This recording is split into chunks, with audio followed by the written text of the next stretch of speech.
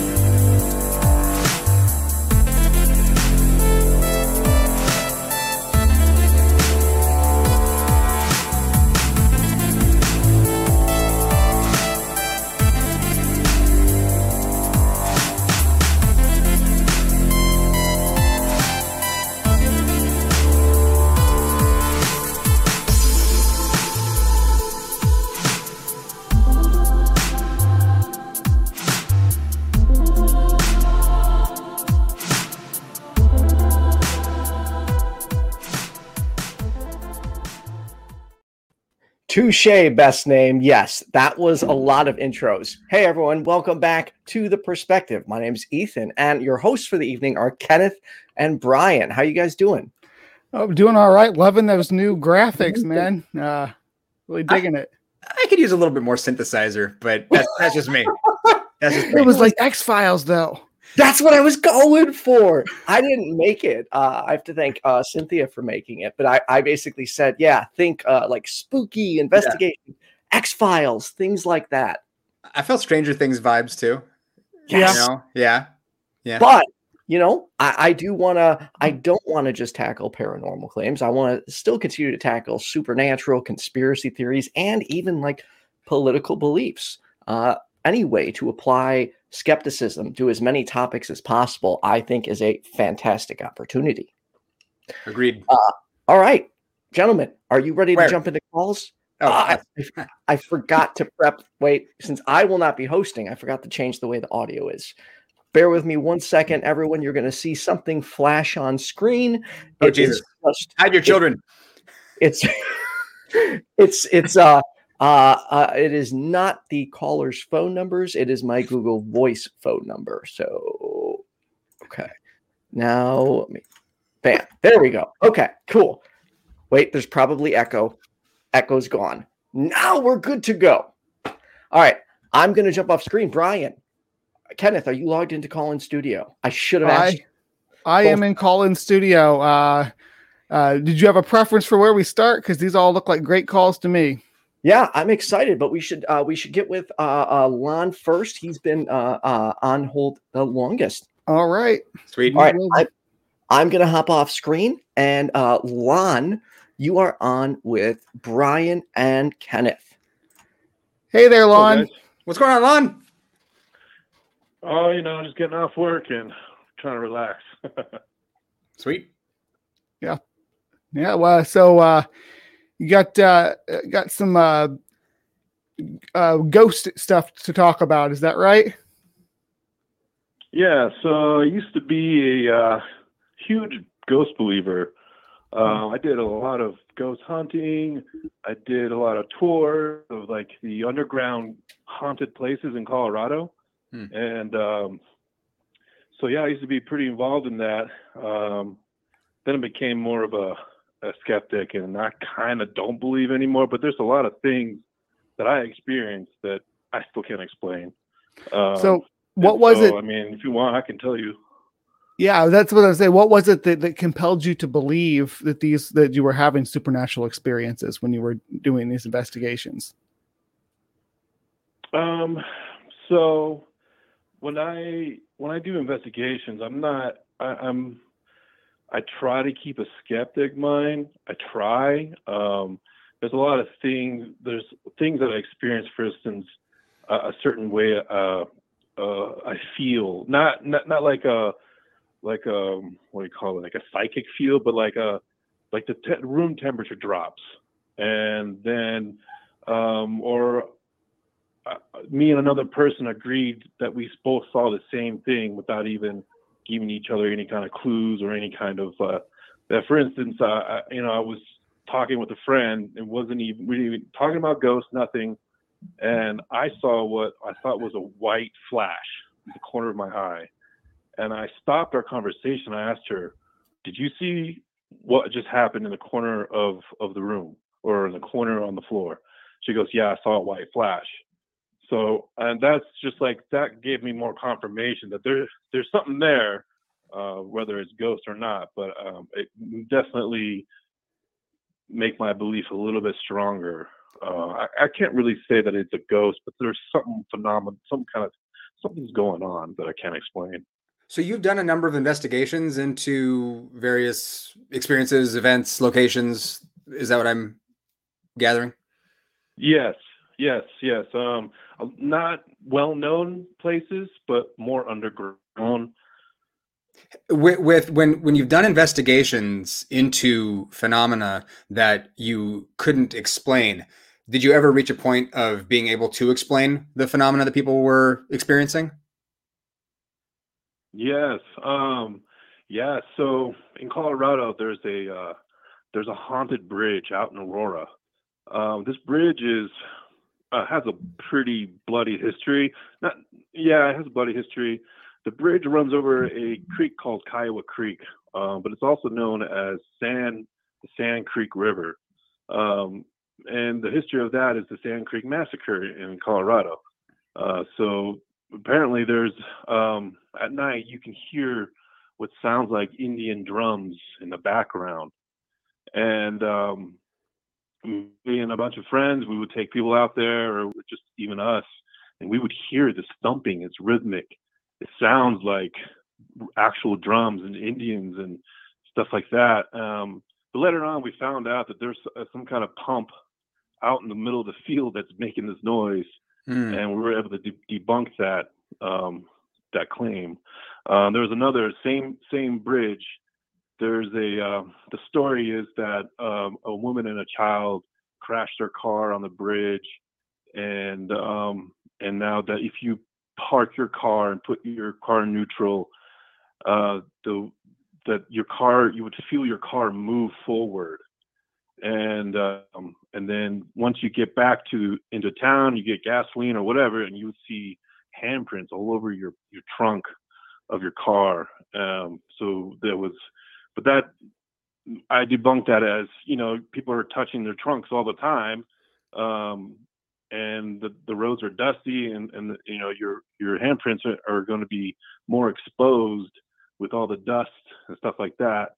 And the feeling of the movement of the car is, I don't know how to explain it, but the way I feel is like, it's hard to explain, but you have this like, once you've been moving for a while and you stop and you stand still for a little bit, it still kind of feels like you're moving. Like I experience this when I play Guitar Hero. If I'm playing Guitar Hero for a long time and I stop, it feels like I'm still seeing that the screen move, even though the screen's not even moving at all. So it's some sort of optical illusion or some kind of weird feeling.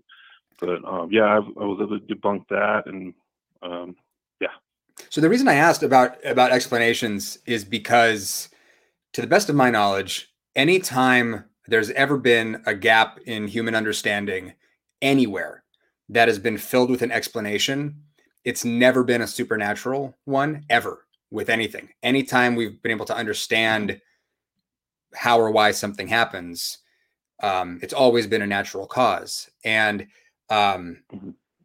there's a Neil deGrasse Tyson quote about this, where people, about how God is this ever receding pocket of scientific ignorance. That's what he said. This idea that ghosts and psychics and unexplained, gods, genies, demons, whatever, everything seems to exist in this space of what we can't explain or verify or understand. And once we have an explanation, it seems like it's never, ever, ever, ever, supernatural. I don't know if that's something you'd agree with. I'm not aware of any exception to that rule. Yeah, I would definitely agree. So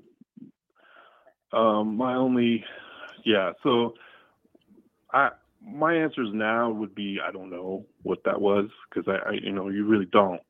But when I do find out what exactly these things are, there is a natural explanation for sure. And I would agree with Neil there. But as I haven't been in the ghost game in a while, so but when people talk to me about it, I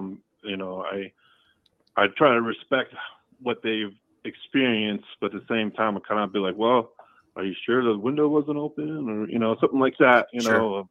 I try. Yeah. To Well, with maybe things like explain the road where put the handprints on the car and stuff, that's common. Like in a lot of different places. There's actually one up in Kenneth's neck of the woods called Munger Road that the same thing's supposed to happen, and then there's one down in Texas. I didn't even know there was one in Colorado. So that's a common phenomenon. And I think that they've calculated some of the angles of those hills make you feel like your vehicle's sitting a little more on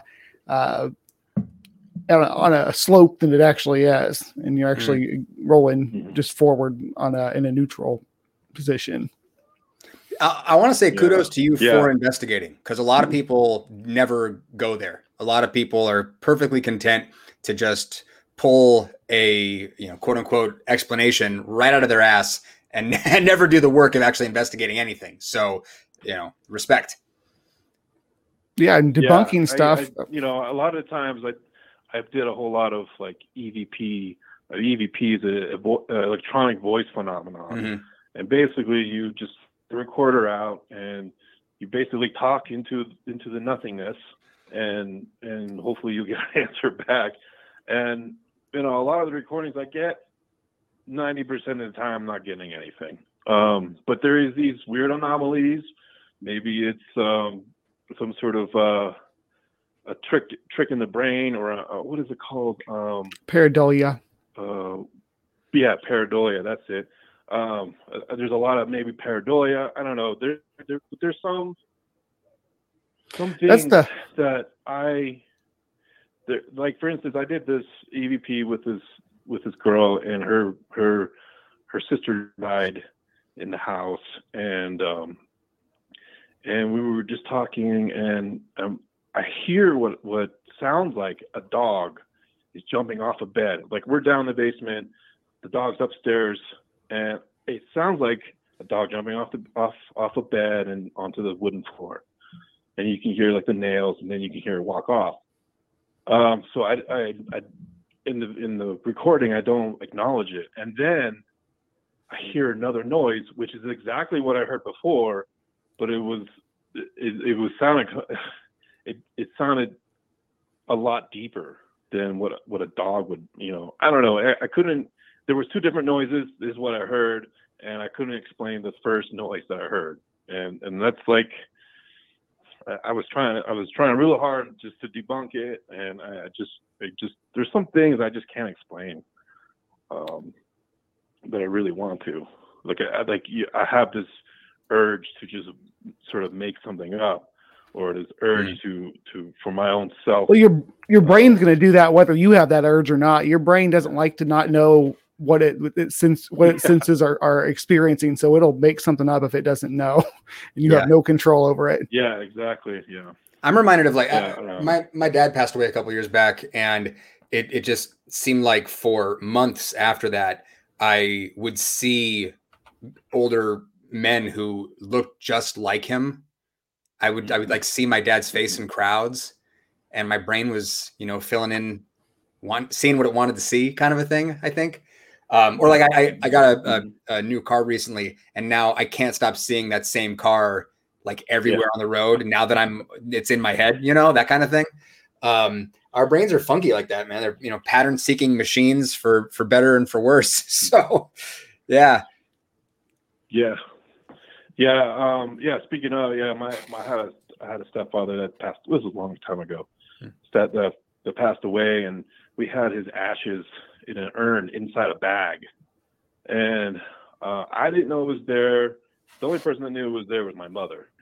And I come upstairs and have my dog with me, and my dog reacted to something in that area, and I'm like, what's going on, and and I try to get the dog to come closer to where it is, and it's just reacting to whatever is there. And my mother ends up telling me, well, the urn is in there. I'm like, whoa, hopefully maybe that's what he's reacting to, or who knows. I've never had the dog ever do that before. So that's like another thing that I just can't explain, why my dog was reacting that way.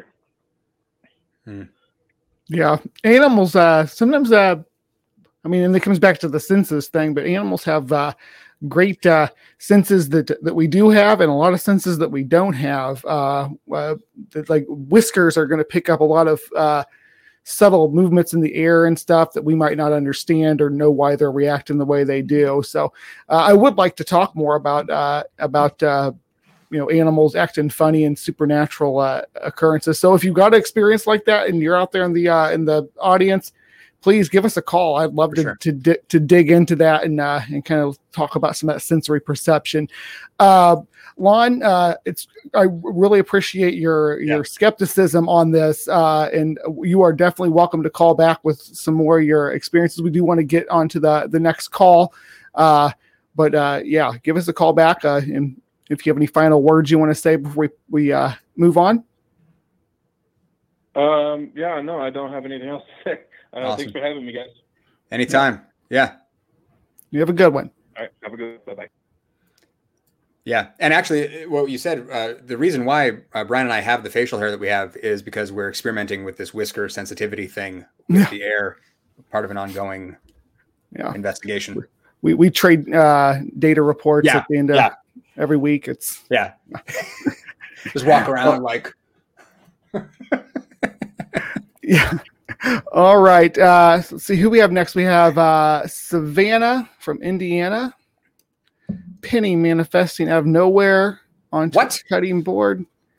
The kitchen while cutting chicken. This is another. So did you see the one where me and Dave Warnock hosted? Because we had this thing about coin drops. But Savannah.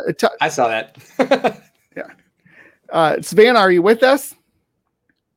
I am. Hi, how are you? We're doing all right. So I was just, coin drops, crazy phenomenon that I just learned about. So you got something like that going on your end too, huh? I did. And I learned about it not too long ago. About 3 years ago, I learned about it. And it was interesting because, you hear about the cardinals and, the butterflies and all of that, right?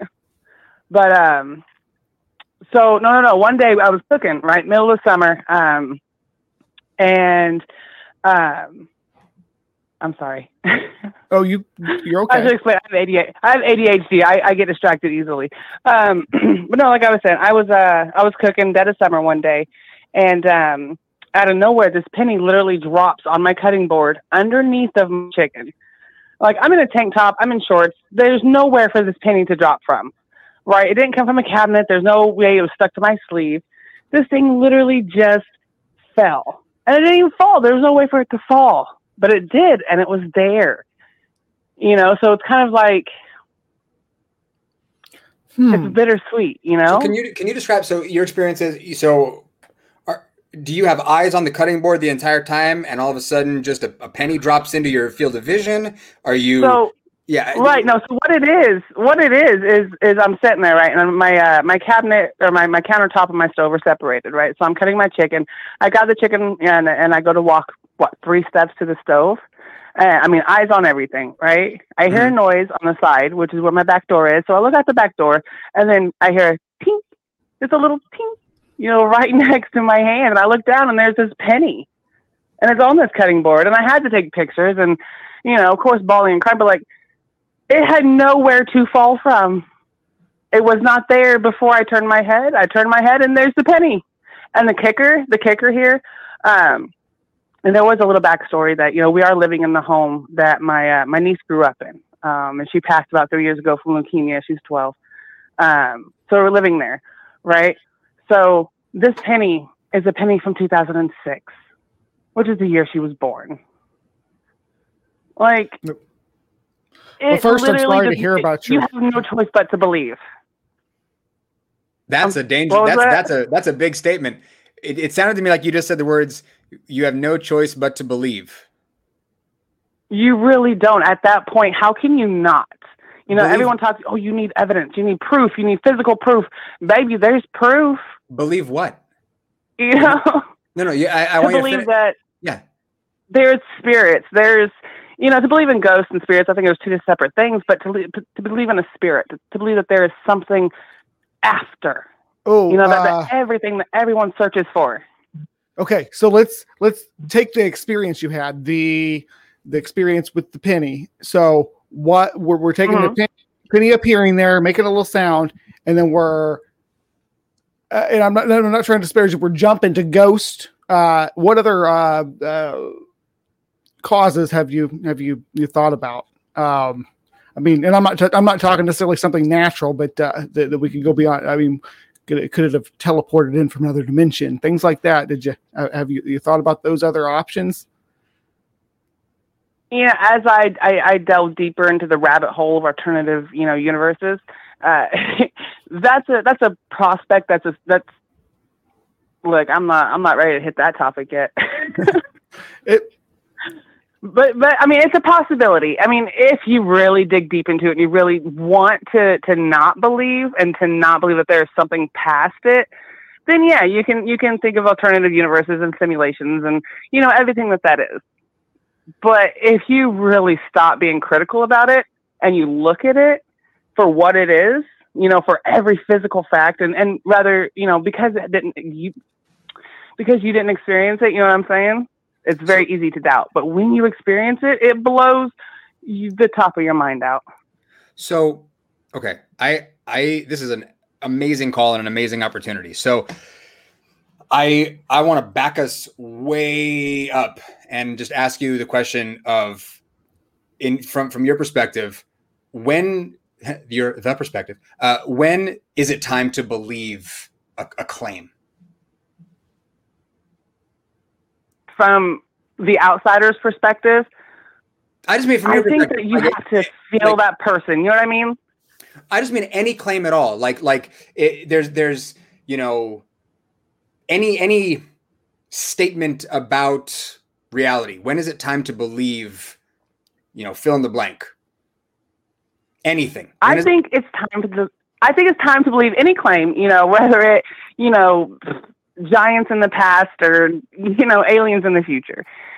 You have to get to a certain point where you know enough. You have enough knowledge. You research enough, and you can't just research one side of there's no aliens. You know, you have to reach out and to touch hands with the tinfoil hat wearers. You know, the flat earthers. You have to literally hit every bound. And once you do, and once you understand enough, I think that's when you literally have no choice. Well, okay, you're getting ahead of me. Like it just hits you, and you. I'm following what you're saying. I'm not sure that I'm communicating what I'm trying to effectively. So what I'm trying to get at is, you probably are. If say someone walks up to you on the street and says that they are your long lost cousin, when would it be time to believe that person is your long lost cousin? What would it take for that belief to be justified? I mean, to be complete, like you would need the actual proof. I mean, if they were searching for my millions, you know, that I've got hidden under the floorboards, yeah, I'm going to need physical proof. But it's like, hey, we're cousins. Can I get, you know, hey, can I get $1? Sure. Here, cousin, have it. Well, you know, it all depends on the claim that it is. You know what I mean? That does speak to a certain thing of how there's proportion to claims, right? So there's this idea that it was David Hume said something about how, you know, a wise man proportions his belief to the evidence. That might not have been Hume. Anyway, so but the point stands. If I came up to you and said I've got a pet dog, it would probably be more reasonable to believe that than if I came up to you and said I had a pet triceratops, right? I mean, absolutely. And that's what you say when you say, oh, well, I've had a ghost experience on Earth with, you know, seeing the cardinal too. I got abducted, you know, it was cool. Right. But what I'm trying to get at is that from where I'm sitting, from the lens of a person who values scientific skepticism, the time to believe something is when there is sufficient evidence to justify that belief. Now, and that evidence could take a whole bunch of different forms. So how do we go about evaluating whether or not this penny is evidence for spirits? And where else could the penny have fallen from? Just where else? Where else? Honestly. Okay, and just to clarify, I want to, and what we're trying to understand is there could be a lot of different explanations, natural or supernatural. Why are we jumping to spirits? What causes you to make that conclusion instead of another supernatural or natural cause? Well, after looking at it, I mean, you can look at everything, and you kind of have to in that situation of, okay, did I have a penny hanging up on this shelf and the wind blew through the door and knocked it, and, you know, maybe I nudged my arm a little bit at the right time, it fell into the chicken, right? Or, oh, hey, you know, a time warp travel opened up and bam, there are so many possibilities. But to what extreme are you willing to take it to deny the fact that there are spirits or the afterlife? So this is that's how far are you willing to take it until you're just like, all right, like I literally have no choice but to leave. And that's where I got with that penny, man. Is it's like I got no choice. There's no explanation. You're raising another really interesting point that points to this concept of like a burden of proof. Imagine a scenario where there's, you know, like your classic, you know, like a mansion where a murder happens and someone says the butler did it. Mm-hmm. And someone says, well, how do you know? And they go, well, who else could it have been? It's always the butler. Sorry. And they go, well, I'm with you. But they go, well, who else could it have been? They haven't ruled out other things necessarily. They're just saying, I don't know, therefore the butler. You see what I'm saying? There's a jump here. The informal fallacy here is considered like an argument from ignorance, is what it's called. People bristle at that because they feel like it sounds like you're calling someone ignorant. I want it to be clear, that's not what I'm doing. But the idea is that if, you know, say I can't find my phone and I'm going and someone must have stolen it and you know my. Right. So you're coming to a conclusion and basically sticking with the conclusion regardless of what kind of facts there are. Yeah, I'm like you're not taking in a reasonable. But that's the thing, though. If you're experiencing it, yes, you know, you can evaluate the situation. You can eliminate the possibilities, right? But the thing with this situation with me, you know, is that this was not the first occurrence that we've had in that home. You know, and it's not. Was this the most compelling occurrence? Well, I mean, we've had a few. You know, like I said, this was her childhood home, and it was nothing vicious or vile or angry. She was a child, you know, and she was a beautiful, wonderful, amazing child. You know, so she played jokes and she did weird stuff, and you know, we had a tote of her toys we were storing for her parents in the attic of the house, and directly, you know, as we were painting, people were moving, going out. There was a paint splotch on the floor. You know, clean it up, no big deal. And then the next day we noticed that this paint splotch is in the shape of a cross. You know, everyone has their own thing, but we are Christians. So directly above that cross is her tote of toys in the attic. And directly in front of it is her bedroom. You know, so yes, we could be reaching. Yes, but it's if you believe and you have that certain amount of faith, regardless of whether you think they're spirits or ghosts, you know, then you're just kind of pushed into a conclusion that you have to accept.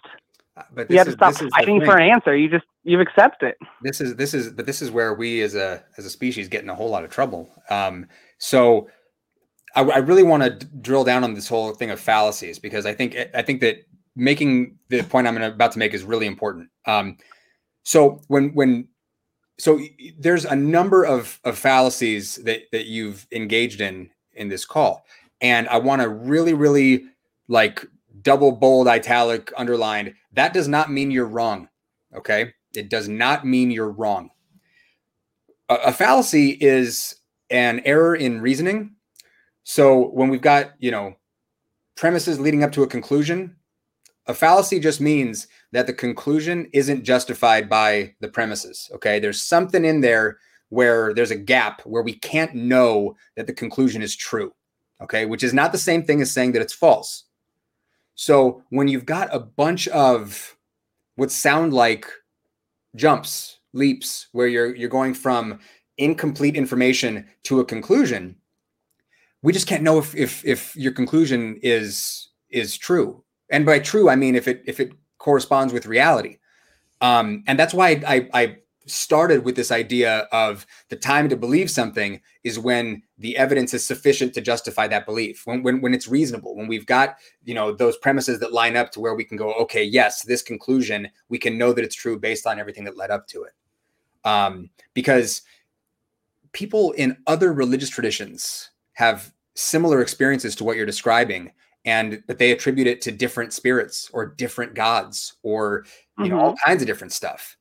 So the reason why these tools of skepticism and evaluating arguments and understanding formal and informal fallacies, the reason it's so important is because we know that left to our own devices as human beings, we can go all over the map with all kinds of different conclusions that can't all be true, but they can all be false, right? So that's where we're coming from as skeptics, is going, well, how can we know what's true? That's where we place the value there.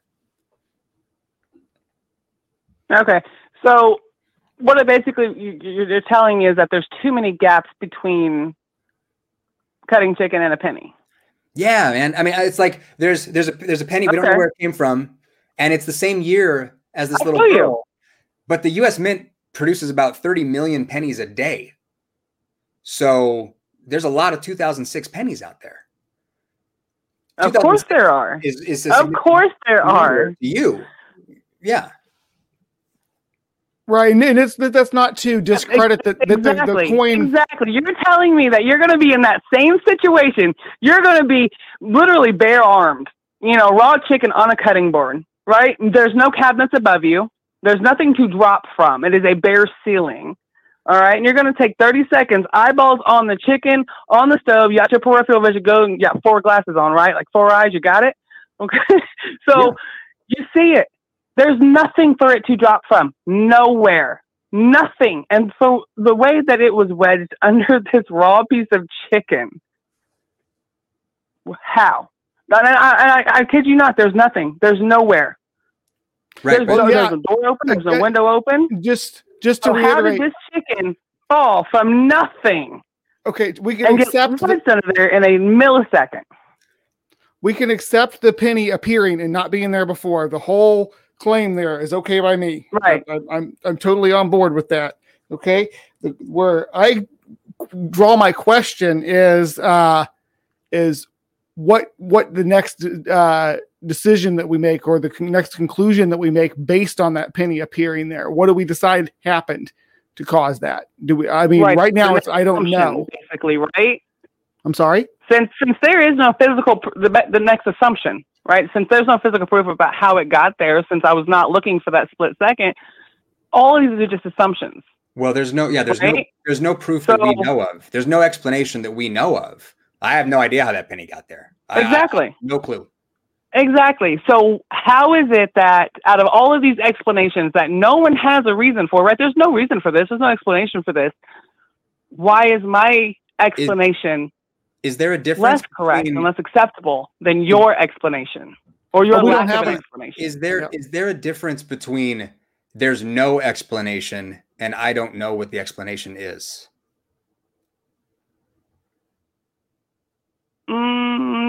Yes, there is, obviously.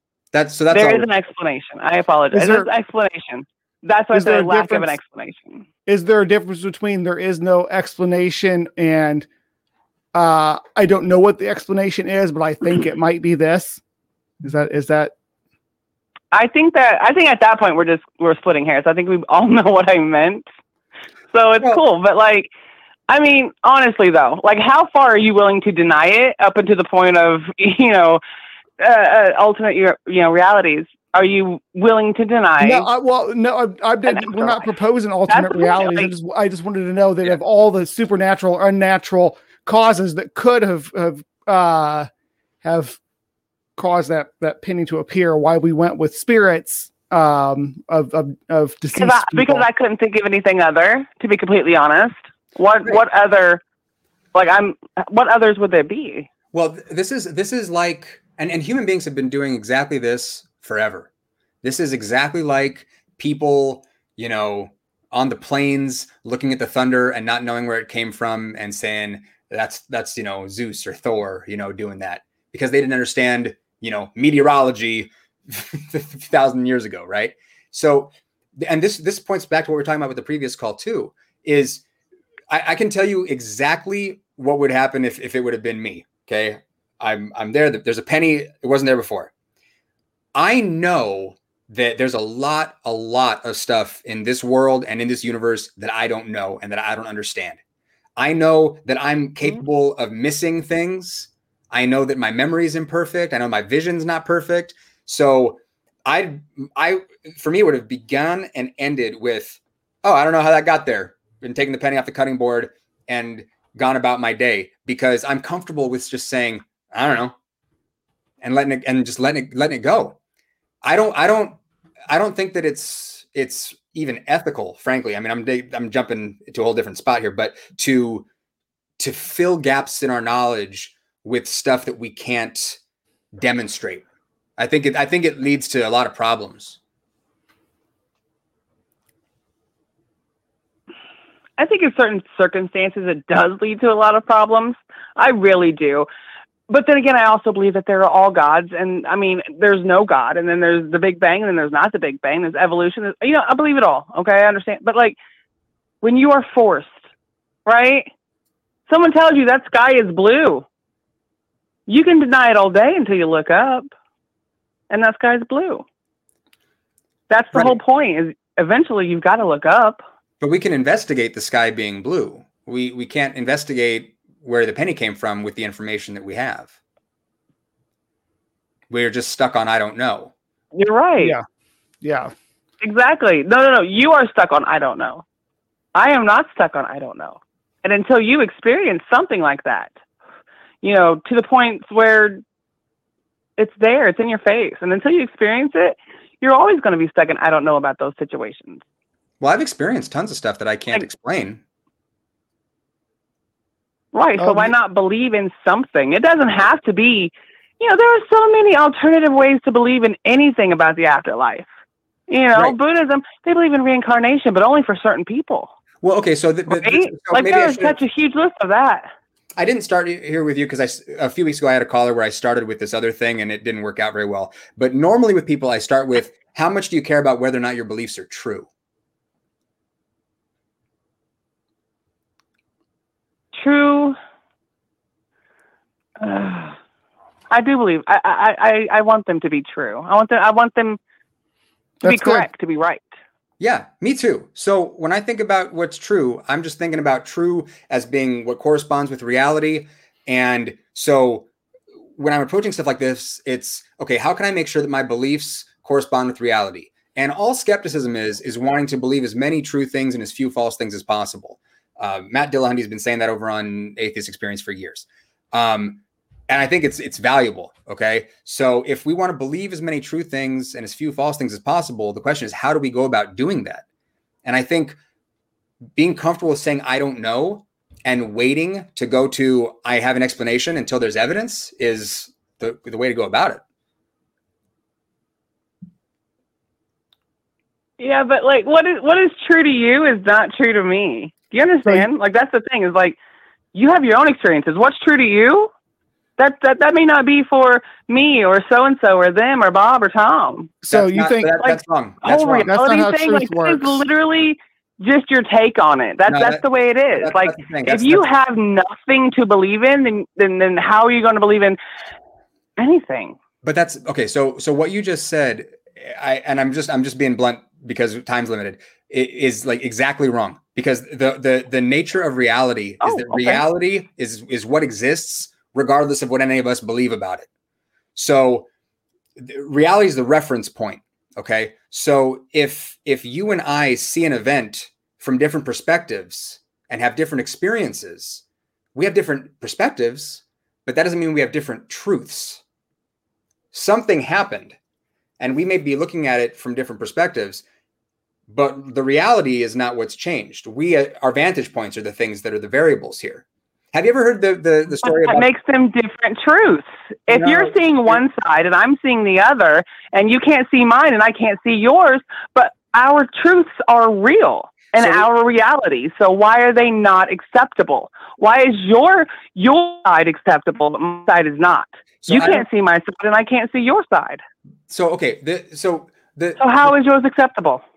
What you're doing is, and I'm going to answer your question very directly, I promise. What you're doing is like really devaluing the word truth. That's why I put the definition out there of truth is what corresponds with reality. I'm putting it into perspective. Hang on. Let me. Well, hang on. There's a difference between perspective and truth. There's a classic fable about a bunch of blind men meeting an elephant, and they're trying to describe it to each other. And one's feeling its trunk and says it's a long and skinny animal, and one's feeling its leg and says it's like a tree. And one's got its tail and is saying, and so they're all feeling it differently.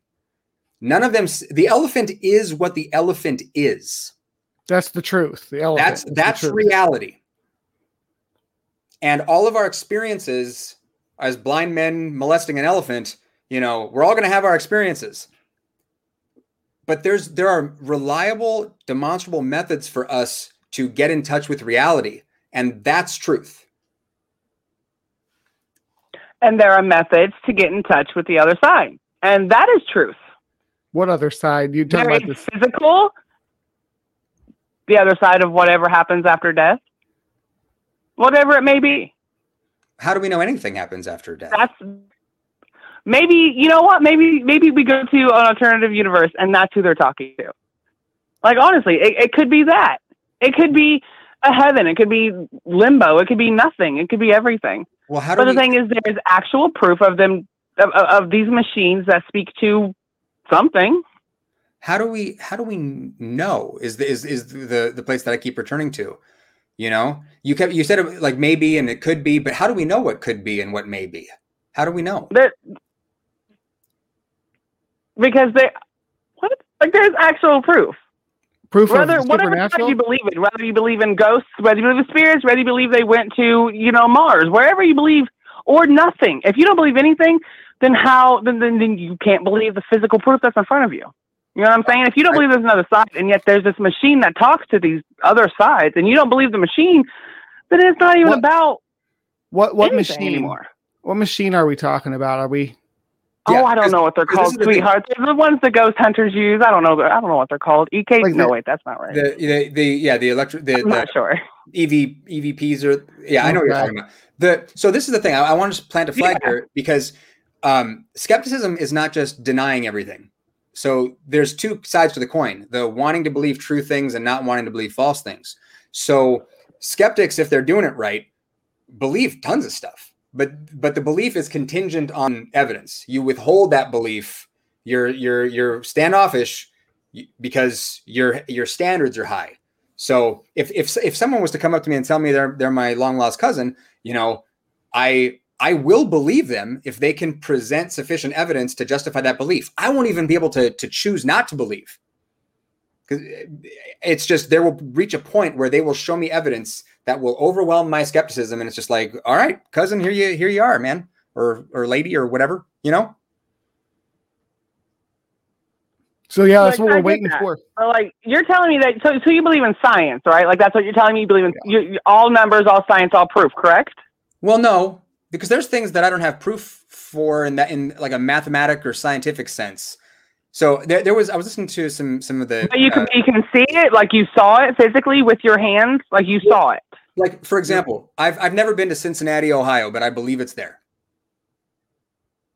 I have no physical. You sure you believe it's there? Because I'm just kidding. 100%. But I understand that, but I'm talking about something, like the machines, right? Sure. I don't necessarily believe they work because I haven't had my hands on it, but like it's there, it exists. It's real. Well, at what point is it not real? Do you have to physically touch it? Do you have to physically see it in order for it to be real? To be a truth?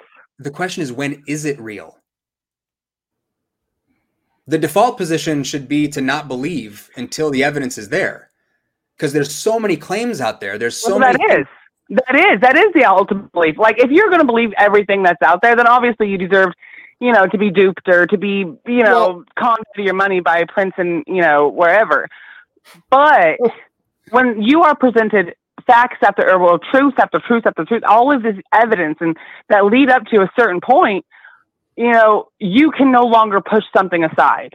Okay, it's like you literally just said, when you are presented enough evidence personally, right? Like, if I looked at the situation, I'm like, oh, he says you're his cousin.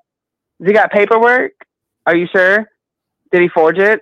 Is it real? Yeah. It's fake. He's not your cousin. He's a bunch of millions. Ha, sucker. Right? Well, that's how I'm going to see what's happening. So the default position shouldn't be... it's proof enough for you doesn't mean, The default position shouldn't be it's fake. The default position really is I don't know that that's real until it's been demonstrated to be real. Can I exactly Can I just step in here real quick? So, and I'm going to circle this back to the EVP thing because I think it's a very apt comparison. So,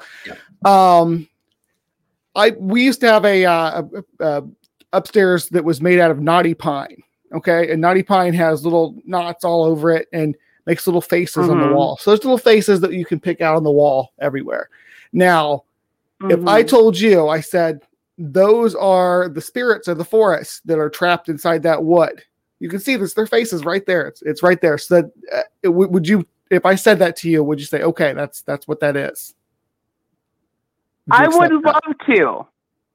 I mean, everyone wants to believe something like that. So at least people who have, I don't know, but obviously I wouldn't. I'm an adult. I'm a grown up. I know reality. I know fiction. But is it not? That is actually what the EVP stuff is, though. Don't get me wrong, but that is what that's the audible version. EVP is the audible version of making faces out of the wood knots. It really is. You can see different videos where they do the EVP and they say, oh, this is what it's saying, and have the words on the screen, and you listen to it and you hear it, and then they'll have say, or is this what it's saying, and have different words on the bottom of the screen. Do you remember that a couple of years ago, the Laurel and Yanny thing that went around, that went viral, where people would listen to a little audio clip and some people would hear it saying one thing and some people could hear it saying the other? It's the same. Yes. It's how your brain interprets the sound waves.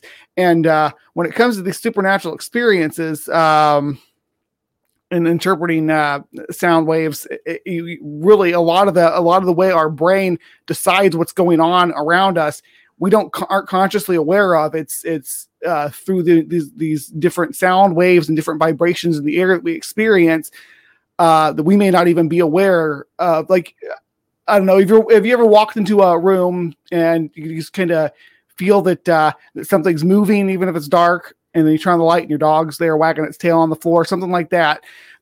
There's different sounds and different changes in air pressure and all this stuff that generates what we experience the world around us. It's quite interesting, but sometimes our brain misfires and decides to interpret something as something it's not. It decides to interpret the rustle in the grass as a tiger instead of the wind, so to speak. So that it's a survival mechanism, but it misfires all the time.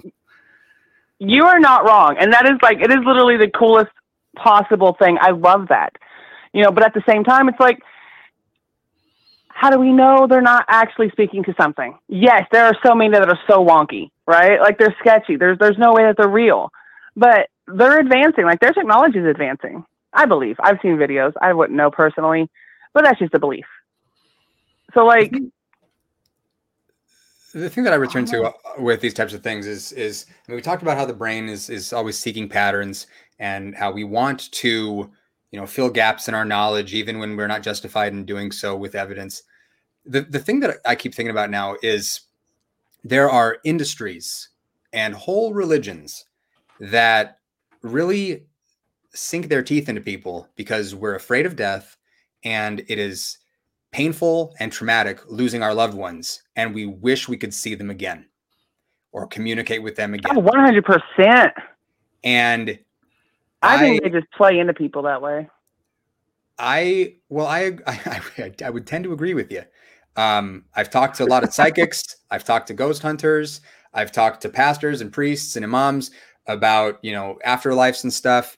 And I've never heard anybody make a rational, valid, sound argument or present any evidence that the afterlife is something that any of us have to look forward to or be afraid of. But this is, and that's the thing. It's helped me to be able to mourn. I'll finish on this. Is I've lost a lot of loved ones and lost a lot of friends. And when I was a religious guy, when I was a believer, which I was a evangelical Christian for 20 plus years, it was different. I couldn't ever really say goodbye to people. As an atheist, no problem. There's a mourning process. It's painful. It's traumatic. I talk to my therapist. I work through those emotions. I love my friends. I miss them. But I know they're gone, and it's okay. It's a very different feeling. It is, but at the same time, that's a different feeling for you. You know what I mean? I mean, it's if you believe everything, because I do. I believe a little bit of everything, and I believe that this entire freaking world is getting run by Christians, which is not a horrible thing. It's not a great thing. It's a whatever thing. I'm neutral right now, super neutral. But like, if that were to just calm down, because they literally run with fear and all of that. And it's just, I think if they just took that out of a lot of things in this world, I think this world would be a lot better. If Christians were a lot more understanding of other people's faith or lack of faith or no, there is such a stigma about not believing in a God, any God. Yeah. It's, oh, you're an atheist, you're a horrible person. Oh, you don't believe in an afterlife? Oh, you're going to hell. Says who, Deborah? You're God? Okay, cool, whatever. You know what I mean? Yeah. Yeah. Sorry, that's a tangent. Have you ever heard of secular humanism? I have not. There's this idea. This idea, secular humanism is this idea that human beings can solve our problems, can work together, can create governments and ethical systems and societies strictly by considering what's going to be in our own best interests as a species and looking out for each other without any appeal to gods or supernaturals or anything. It might be something worth. Why are we not doing that? That's what I am saying. That's agreed. Jeez, I feel like that's what we need to be doing in all. What is that called again? Secular humanism. Yeah. Oh my! I need to look into that because I think that's where this next generation needs to head towards. We need to just take all of that out and just let us be humans and a species and thrive that way. Hey, listen, that's a point of agreement. I think that might be a good place to put a pin in this call and move on to some other callers, because it's nice when we can finish on a high note agreeing with our new friends on the other end of the line, So, all right. Right. Yeah, we'll call that wrapping that up. Well, thank you so much for calling tonight, Savannah. No, thank you. It was fun. You guys have a good night. You too. You too. All right. Sorry, but I just wanted to talk about how well done that call was. And I know I'm not supposed to maybe give props to my own show, but I'm giving props to you two. That was I really enjoyed it. I was into the call the whole time. You guys broke things down well and explained it. I really enjoyed that. I feel like Savannah would be a very fun person to have a couple of beers with at a cookout and just, hang out and just talk about the world. Yeah. It's nice when people are willing to scrutinize a little bit. That makes things a little bit smoother, I think. So the last two calls have been great about that. People being a little more open-minded to some skepticism. It's kind of a new thing. All right, I'll get back off screen, but let me bring on your next caller. We've got Thomas in Texas is calling about sleep paralysis. Okay. Thomas, you with us? Hello. I'm here. How are y'all doing? What's going on, Tomas? How you doing? I'm doing good. Are y'all? Good. That's good. Yeah, I grew up in the Methodist church, so I used to be a theist up until my, I guess, early 20s, somewhere around 22 to 24.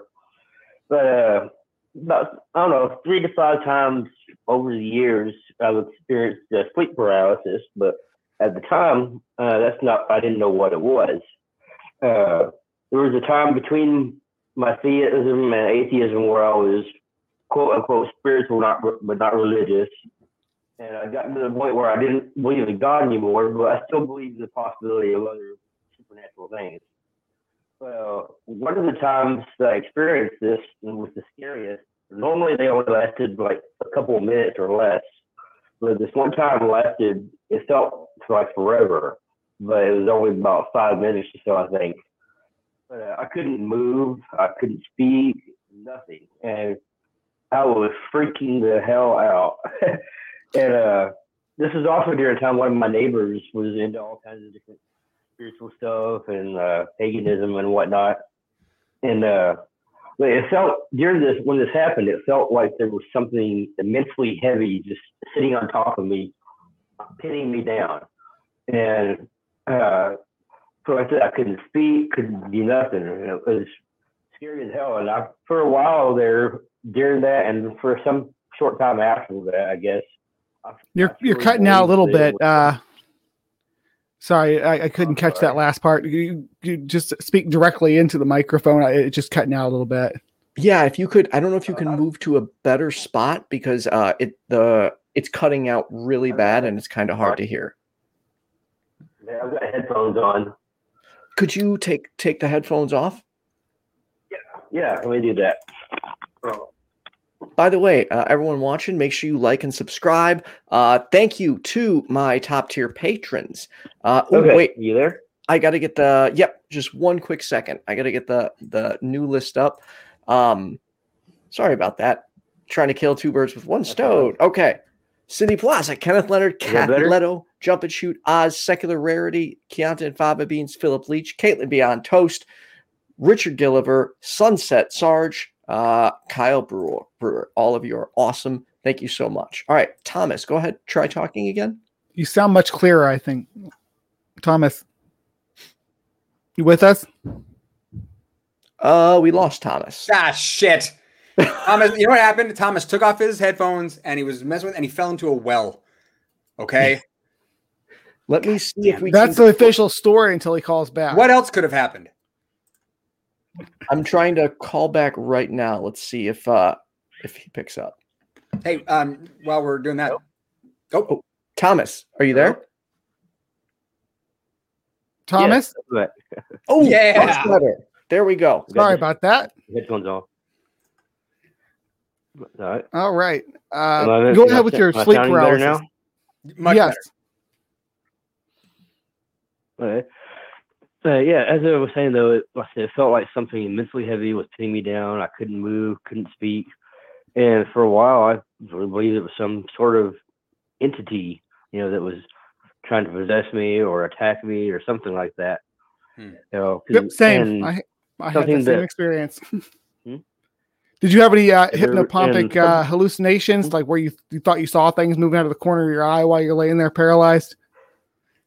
Actually, I did. It seemed like there was dark shapes, moving around. And my belief at the time stronger was when it finally ended because I was struggling to say something, to speak, to scream, for help or something. And when I finally was able to pick up, get off of me, and it was a struggle to say that, but I finally did. And right when to me, it stopped and it ended. It wasn't until, I don't know, probably a couple years later, actually, that I learned what it was when I first started sleep paralysis. And so I started researching on that. Sleep paralysis and exactly what it was, and that's when I figured out. And I also talked to a doctor about it, and they told me that it was what it was. But at the time, I firmly believed that, like I said, how the way it ended just confirmed that for the longest time. But in reality, it was just me breaking out of that sleep paralysis and fully waking up. It's terrifying. People always they think that when we talk about it, that it's like a dream. No, it's not like a dream at all. It's not. It's like these things. It's for your brain. For your brain, it is really happening to you. You're really being pinned down by something. There's really dark things moving around to your brain, and trying to break free of that and being terrified that whole time and feeling. I don't know how yours were, but mine always felt like it was building up towards something that I had to break out of it before it built up to whatever that was. It was always like I was on a timeline to try to snap myself out of it. Mm-hmm. That's cool. Yeah. So I'm familiar with it. It's a terrifying experience. Right. Yeah, I've had other different experiences over the years that I still don't have an explanation for. But something, I used to, like most people, I used to not be comfortable with not knowing. That's just something, most people aren't comfortable with not knowing and accepting, the fact of not knowing an explanation. But over the years, as I've learned to develop, my critical thinking, and rational thinking and so on, I've come to accept that. I now accept there's things I don't know, I don't have an explanation for, and I'm fine with that. But there was one example. Me and a friend years ago, we were jamming, playing guitar, and all of a sudden we both heard what sounded like a wooden kitchen spoon going tap tap tap tap tap down the side of the house and around front. And we both heard it because we were both just jamming out, and all of a sudden tap tap tap tap tap tap. And we looked at each other and we're like, "Did you hear?" And we both said, "Did you hear that?" at the same time. And we rushed out of the room, and I rushed out the front door, and he went out the back, and there was no one around, no animals, no people, nothing. So, no explanation for what the hell that was. But there has to be some explanation for it, obviously. But. Well, sure, yeah. I'm glad you said that. I was like, in my head, I'm like, that we know of. Something happened, right? Yeah. Right. All right. Well, I appreciate you calling in, kind of giving your skeptical perspective on this. There, Thomas. We are going to pop over. We got some other calls waiting, but appreciate your call today. Thank you for taking my call. Y'all have a great evening. You too. You too. That sounds just horrific. That sounds terrible. Yeah, sleep paralysis is. I only had it when I was had to work overnights. It was like for 7 months or something. I was working overnights, and it was pretty rough. Dude, that terrifies me. Like, and I on one end, I want to experience it, kind of like Amit said in the chat, but I also don't want to experience it because it sounds horrifying. Yeah, because in my mind, I'm still like, well, wait, I should be able to move, so it shouldn't be an issue. But God, it's gonna be scary. You're not moving till it's over. And like we said about the time, it does feel like you're stuck like that for half an hour, 20 minutes or so that you're laying there struggling. It's probably really only like no thanks. Couple of minutes. Do either of you know the best recommendations for getting out of sleep paralysis when it happens? What I did was, source down the root of the problem and kind of nix it there. But do you have something else in mind? You have to have your friend drop you in a bathtub like Inception. What do they call it? The pull, right? That makes sense. I think that's the solution. All right. You want me to bring on your last call? Actually, if you still want to call the show, 951-364-2430, whether it's a paranormal or supernatural claim, a God claim, belief in aliens, conspiracy theories, or even what I've really been dying for is an anti-vaxxer or flat earther. We need one of those.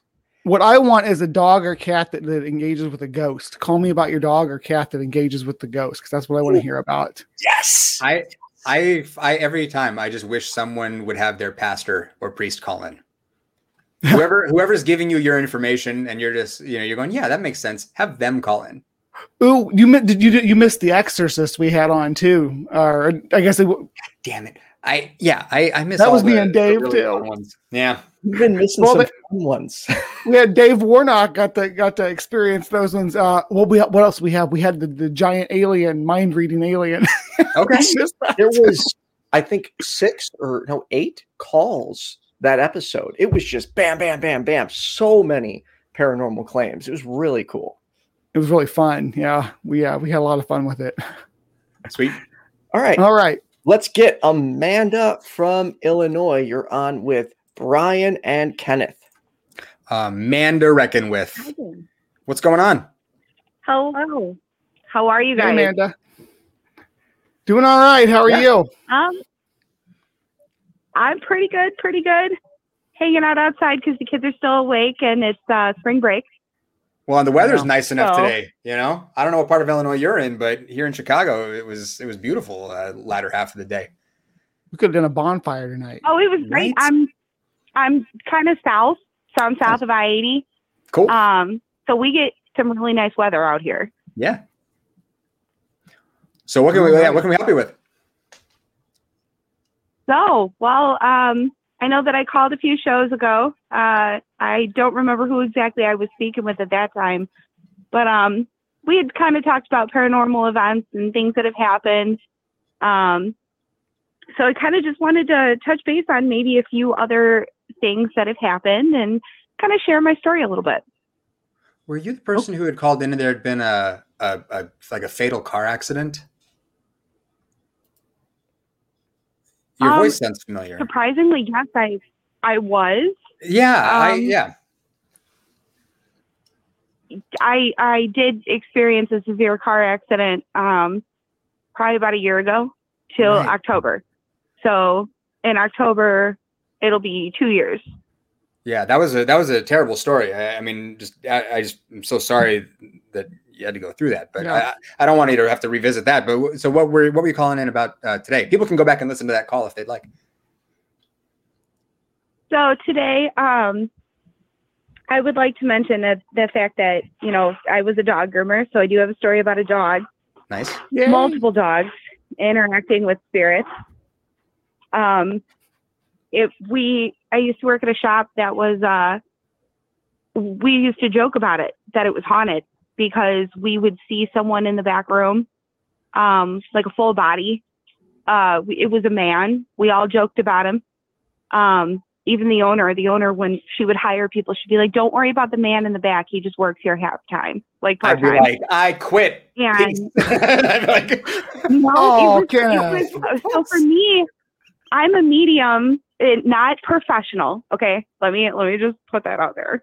Like, I am a medium. I was born with abilities that would put me in a category of an empath and medium. I'm also a witch. I do witchy things. So, needless to say, when I got hired on there, I'm the one that was like, "Who's that?" She's like, "What are you talking about?" And I'm like, "You don't notice that?" And I kind of kept my mouth shut for a little while. So they would just joke about it. And finally one day, like, the water turned. And I looked at her and I said, "Where are you?" And she said, "Is that who you saw?" I said, "It sure was." She goes, "Yeah, he works here. We don't know what he does, but he works here." And I'm like, "Oh, okay." So we had many of dogs that would just start baying out of nowhere, and the whole entire salon would just go. And normally dogs do that when they're in a pack and they howl and they do stuff like that. But the whole team is going at one, like, suddenly. It was so eerie, and the water would turn on and the door would close and just weird things. So needless to say, that was our friend at the salon. He was there. Or have I ever encountered him at another salon? So it was just that building. There was no significance to the building at all. Nothing said anybody died in that building. I'm sorry to return to this, okay, because we should talk about everything that you just said. But with the medium thing, is there any way that you could demonstrate abilities that you have here while you're on the phone? So we did talk about that the last time I called. Unfortunately, my only connection point at this time, the only way that I've ever known to do it is through connection of the eye directly. So even over video call and stuff like that, it hasn't been easy. Tarot card reading. So somebody has to be in the room with you, basically, for you to be able to get a reading. Is that what I'm understanding? Did we lose her? Sure. What just happened? You're blue. Yeah, sorry. Ethan blew himself. It booted me out of StreamYard. So, Amanda, they didn't hear like the past 20 seconds. Sorry about. Oh, wait, 1 second. Man, everything. It just, dude, that was so weird. I'm trying to fix this. Sorry, we had technical difficulties in the middle of the show.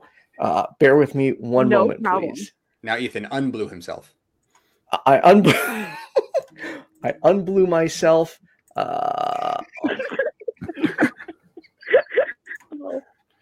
There we go. Okay, I'm going to jump back off. Amanda, you're back on with them. Alrighty. We turned. You talk about eye contact is where we cut off. So. Yeah. Okay, perfect. Okay, so the problem with the reason why I'm no professional, I've been doing this for a while because excuse me, but I'm 31. I've been seeing spirits and connecting with spirits since I was like 3.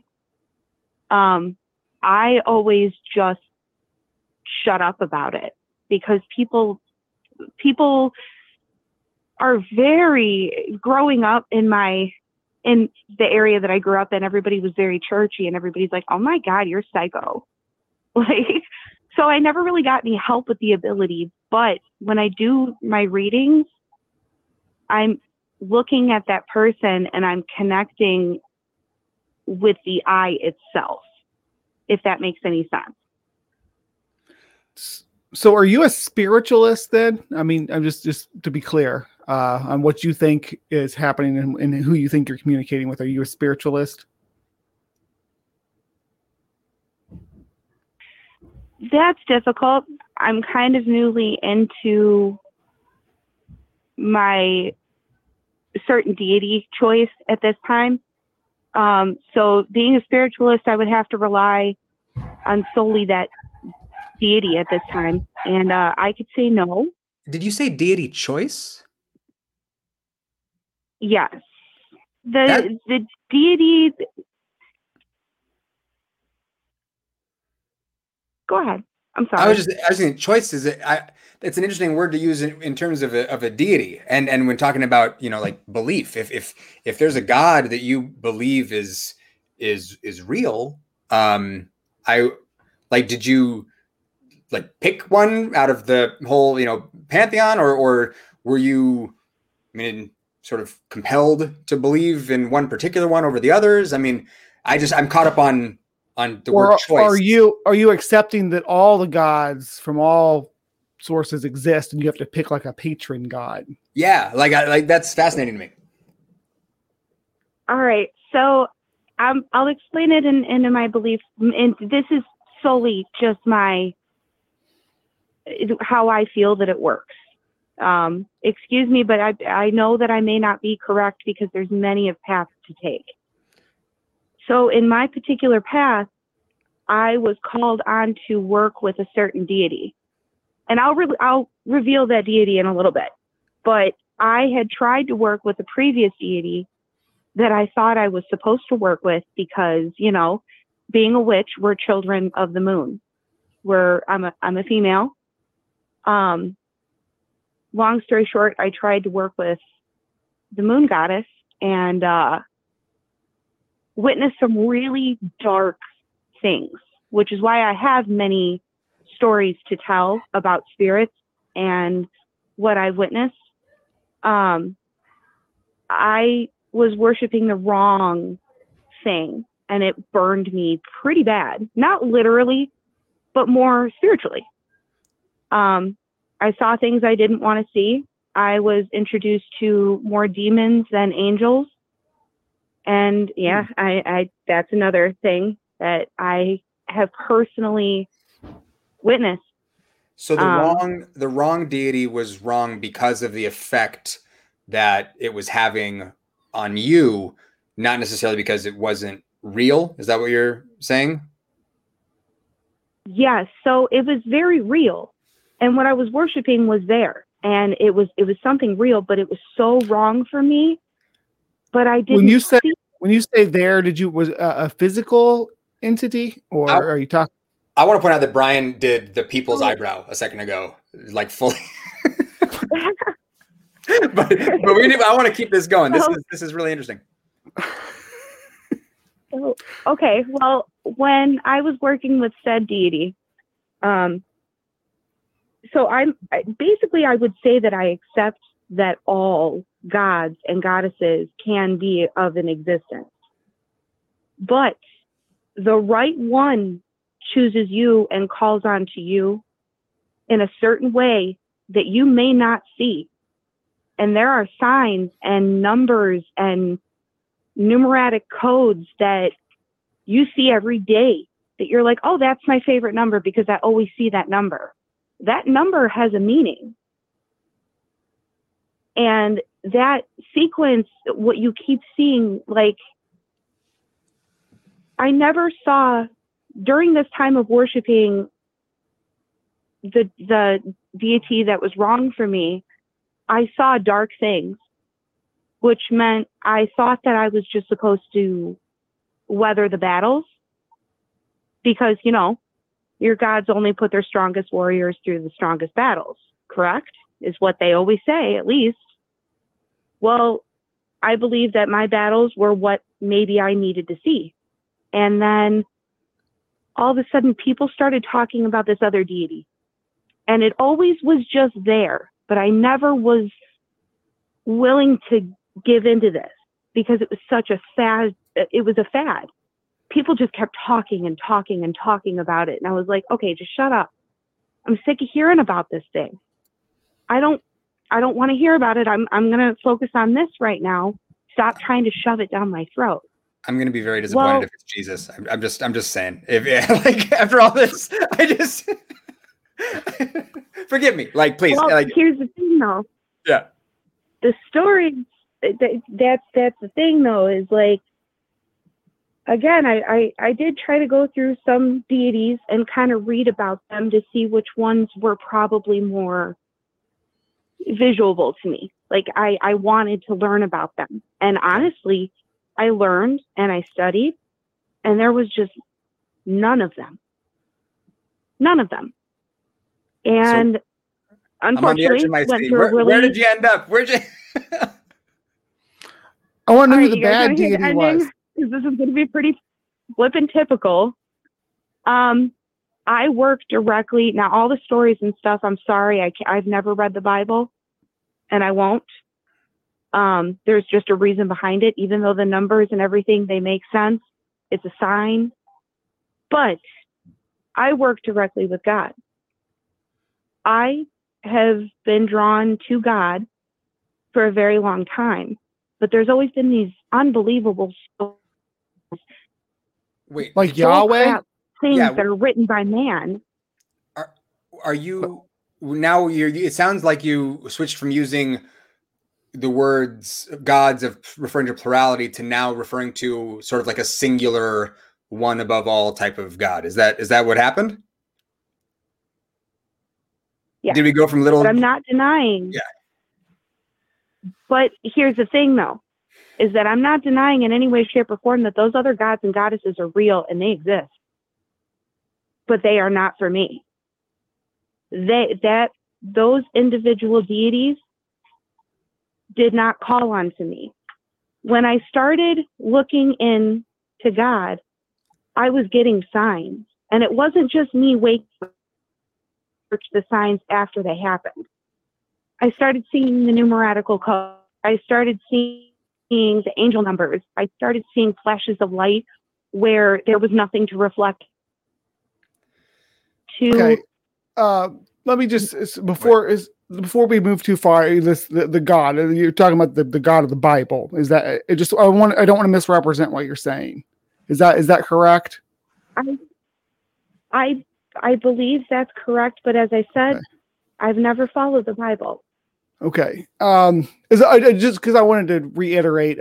So Yahweh, that's how I Abrahamic. say it. Yeah. Yeah. The Abrahamic God was actually there's lots of Semitic cultures in the ancient Near East that had their own like pantheons, and they're actually, you look at some of the older versions of the Bible and some of the terminology that are used in the Old Testament. God, Yahweh, was actually part of a pantheon. He wasn't even he wasn't even the most powerful. El was the father, and Yahweh was given the land of Judah to rule over, so he was like the patron god of the people of Judah.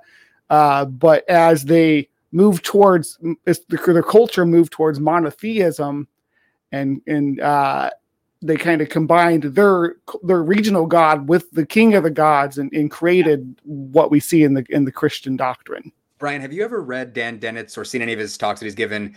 He did a book a while ago called Breaking the Spell: Religion as a Natural Phenomenon. I haven't, but I like Dennett. Everybody go read this book, please. So what Dennett does is wait. I don't know what the book was named, and I got to get it typing. Hold on. Kenneth's just really excited about this. I am just okay. Am I back? Something happened. Yep. Okay. You gave her a much needed delay to get her typing in. What was the name of the book? Breaking the Spell. Breaking the Spell by Dan Dennett. The subtitle of the book is Religion as a Natural Phenomenon. What he talks about is how religions are very much like organisms and can be approached and studied in the same way that scientists look at how evolution affects various organisms. Yes. Okay. Yeah. What Brian was describing of how you've got these super powered monotheistic gods emerging out of cultures where there were several smaller gods, it would make sense. If you come from a tribe with 4 shitty little gods and the tribe next door has one big super god, it's like, oh, we got to get on that super god train. And then the little gods die and we never hear about them again. It's just like how organisms survive. It becomes fascinating. Like I was thinking about this a lot with Christianity recently, with this guy down in Georgia who shot up those spas, that the responses from the church where he went were like defense mechanisms, like watching an organism fighting to survive. It's fascinating. Actually, I love to look into the science behind things. As you can tell, I do my research. And some of the religions that I've read into, it's the manifestation of the God. It's the manifestation, the power behind it, the power behind the belief of such. It's a manifestation.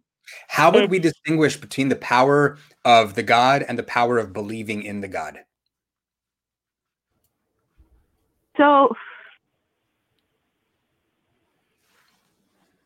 as I'm going through this whole, I don't believe this, I don't know, stop shoving it down my throat, I at some point had to admit to myself that these signs were so much different than the years past. And it was just kind of like one of those, like, oh, well, there's your sign. Well, duh. Oh my God, did that really just happen? And then when it happened at not just a few times, but it happened so many times that it was noticeable, that you were just like, whoa, really? Seriously? Mm-hmm. And then, that sign would just be there. And after researching those signs to that, it's, the power of witchcraft is all behind the power of manifestation. I'm not sure what that means. Your spells, your prayers. When I hear manifestation, I'm sorry, I've said I'm not sure what that means. When I hear manifestation, I think about an ex-girlfriend I had who loved this book called The Secret. And she talked about how, people just need to have sort of this, like, you envision the life that you want to have, and then the universe will manifest it for you. And then I showed her a clip of Dave Chappelle talking about how starving kids in Africa need to just have a better attitude, and that the reason they're starving is because they're bad. And we broke up. So the power of positive thinking is what it's supposed to be, right? Yeah. I'm not sure if that's what you mean, but that's just where my mind goes.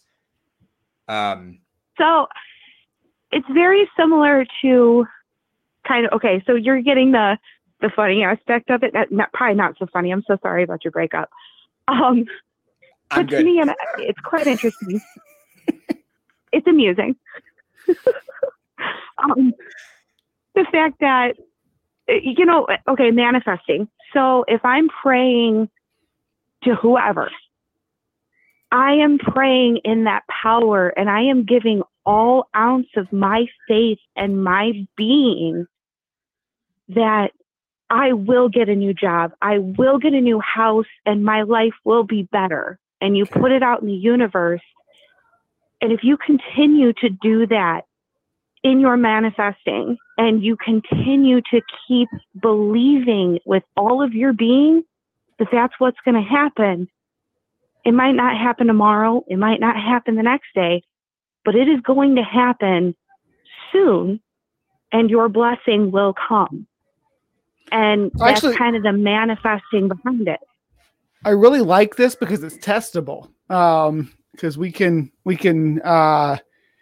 test whether if you put. I have a perfect test. Go ahead. I'm not gonna lie. I will be going to court soon, and my manifesting already worked. I'm going to continue to manifest that this gets taken care of in justice. And if the outcome is not looking, so everything, there's been a very long process, and this person has not been caught for over a very long time. Well, I just recently started manifesting in the fact that, justice be served, and he was recently caught. And he has court coming up, and they didn't get a chance to look at all of the evidence yet. So once they look at all of the evidence, there is a chance this person will do a short time, but not enough time that they need to.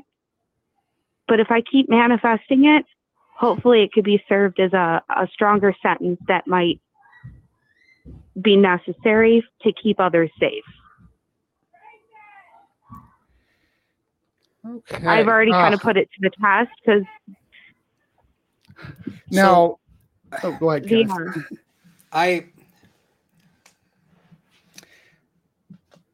There's something that I'm remembering, which is I'll tell you where my mind went as you were talking about this. I went to a memory, just invites just came to me of a time that I was, I'll just tell the story. I worked at a restaurant, and a guy was coming down the road in front of the restaurant on a motorcycle. He slipped, went sideways on his motorcycle, got run over by another car. The car, he was pinned under it. Me and all the bus boys and everybody, we ran out and were trying to get the guy out from under the car. And I'm holding this guy. At this point, I'd been in the Army before. I'd seen, I've seen plenty of stuff, and like the violent stuff. And I'm holding this guy, and he's dying, and people are praying for the guy, and he died. And they were, as far as I can tell, sincerely praying. And then my mind went to, like pediatric cancer wards where parents right now are praying for their kids. And it jogged a memory of when Sam Harris debated William Lane Craig about the existence of God at Notre Dame years ago. Sam opened a rebuttal talking about how 9 million kids under the age. He's frozen up again. 17 kids. Second. Where did I drop? Where did it cut me off? About the number of kids. Within the last few minutes. So about 9 million kids under the age of 5 die every year globally. And the math on that works out to about 17 a minute. So the idea is that before I can get to the end of this sentence, there's some kid or children around the world who are going to, slip away. Many of them, their parents are praying right now. Suffering and in pain through their last moments. And they're going to lose their kids. They're praying with all their might. Yeah. Yep. That's what makes me think that the manifesting thing doesn't hold up. It reminds me of a Ricky Gervais quote where he says, like, he's talking about people praying for outcomes for their sports teams. And he's saying that it's arrogant that you're saying that the God who didn't stop the Holocaust from happening is going to help your team win the sports game. I know that's not what you're saying, but it makes me wonder about all this manifesting stuff. As a psychological practice to prime your brain to look at positive thing and look for positive results to your actions, not a bad step at all. But if we're going to claim that it's manifest by some supernatural force, that's gonna need some demonstration there. Yeah, exactly.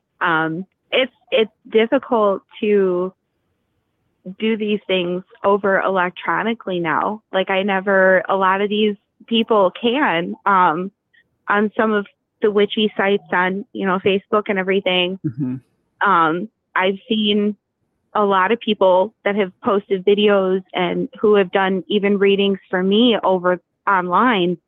And I'm just like, wow. Okay. So there are people who are able to do that online. You just got to kind of find them. If there's any way that I can get somebody that can physically do something for you guys on the show, I totally will help. Please. If I can. Would be awesome. Somebody who can do a reading for one of us, or make some contact with some spirit. See, you guys are in us. Chicago. You guys are not that far. Well, I'm in Chicago. Yeah, I'm on the opposite side of the state. Yeah. I drove over to the Chicago area so last weekend, but Kenneth wouldn't come hang out with me. He said it was too far away. It would be difficult for me individually.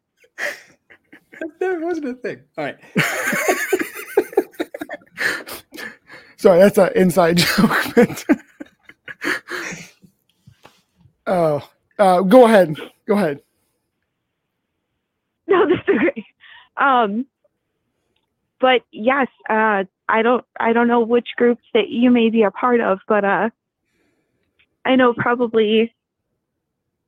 Ethan's in so many of these groups to get in contact with people who have supernatural claims. Yeah. He may be in some of the ones you're talking about. Yeah. One of Ethan's attributes is omnipresence. He is. He's in one of them. Yeah. Yeah. It's just, there are so many examples of people who, want things to be true and see patterns where there might not be any. And so it's just hard to go along and be compelled by what you're saying. I commend you for calling. And I think that it's obvious that you're sincere. But from a skeptic's perspective, it sounds like faith is a key component in your belief system here. Yeah, it's difficult to explain. I'm not going to lie. I did not know how I really got to this particular route that I'm at now, even. I'm still kind of new to it all. So I've been doing my witchy thing forever. So I know that, my practice is what and that's I do, not to disparage you. Everybody has their own level of bias to some point or another. So it's. Now I have witchy woman stuck in my head. So that's cool. Yes. But yeah, honestly, with that being said, I don't deny that any path is exactly correct or incorrect. But yeah, I do know that, unfortunately, when you did bring up the children who are passing, and I definitely know how that feels. My daughter was in the Chicago hospital for 2 weeks for a very long period of time because she was very ill with a mysterious illness nobody, even to this day, could describe.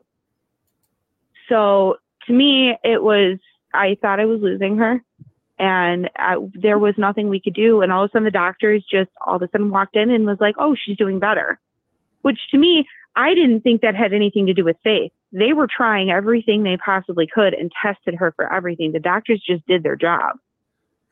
But when those people are in that predicament, I know that faith is definitely a go-to for most people. And I would just say, just hold on to that faith and just know that, you are doing the best you can as a parent, and you are giving it your all. And if your prayers are answered, then that is amazing and wonderful. But if those prayers are not, that is extremely tragic, and that is extremely difficult to go through and function. So it's kind of pointing back I to didn't want to just ignore that subject. No. You're doing just fine. This sort of points back to something that I was touching on earlier, because faith is very useful. Faith is a powerful thing. The place where it's a manifestation. Well, the place where the skeptics get caught up is that faith absolutely is not a reliable way of arriving at the truth. It can be a way of arriving at conclusions that make you feel better or worse. It can influence what you do or don't believe. But once we plug reality into the equation and care about whether or not our beliefs correspond with reality, faith demonstrably, reliably, throughout history, across cultures, fractures people into all different camps where they arrive at mutually exclusive conclusions about different gods and beliefs. So we know that faith doesn't get us closer to truth, because using faith, you can go fucking anywhere. So that's where people, get caught up. If you value truth, then faith can be an impediment.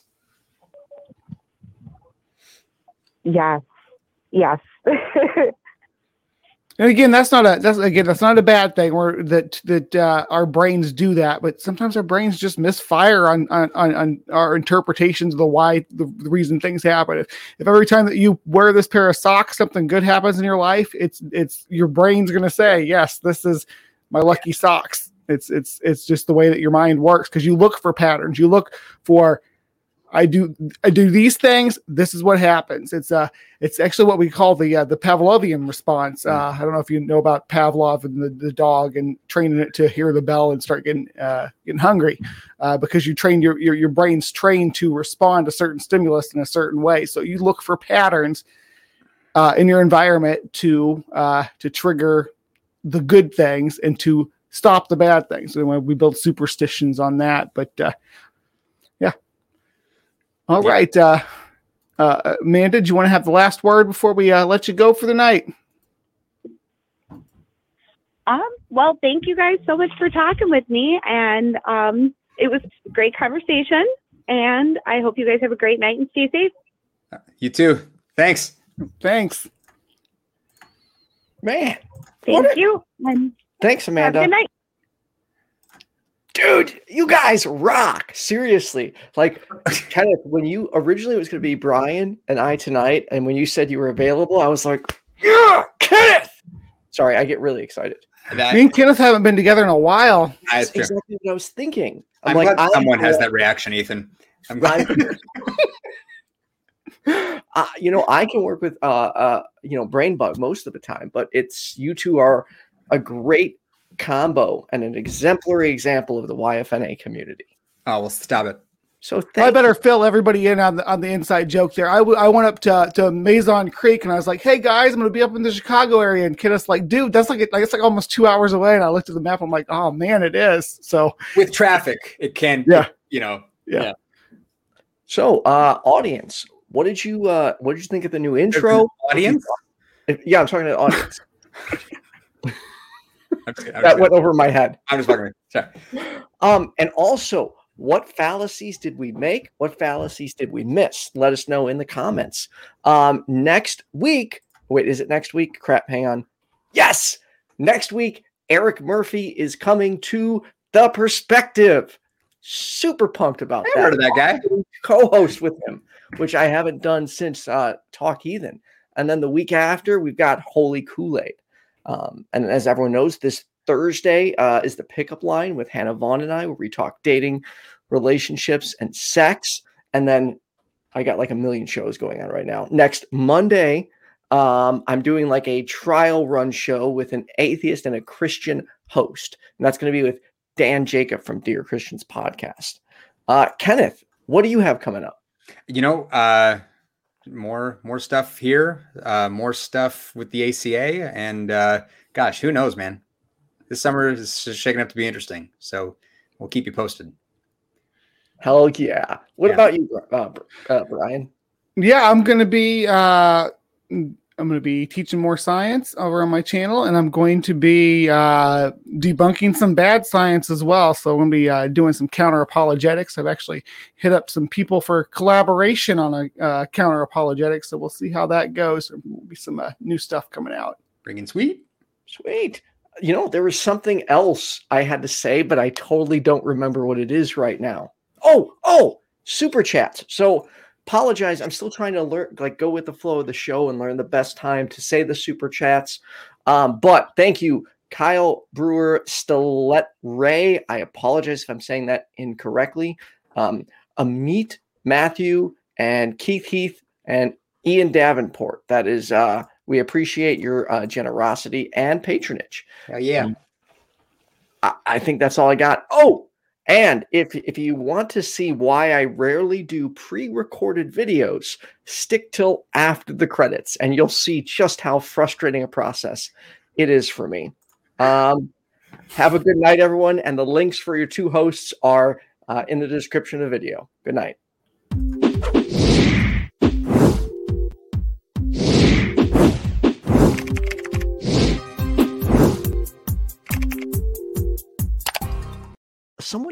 I want people to come to my channel and be like, it's going to be streamlined. No!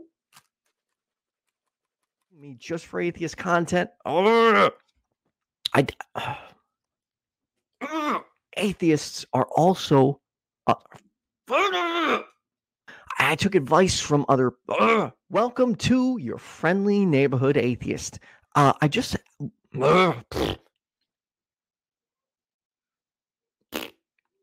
Atheist, nope. Ow. Oh, come on! Are you kidding me? Seriously?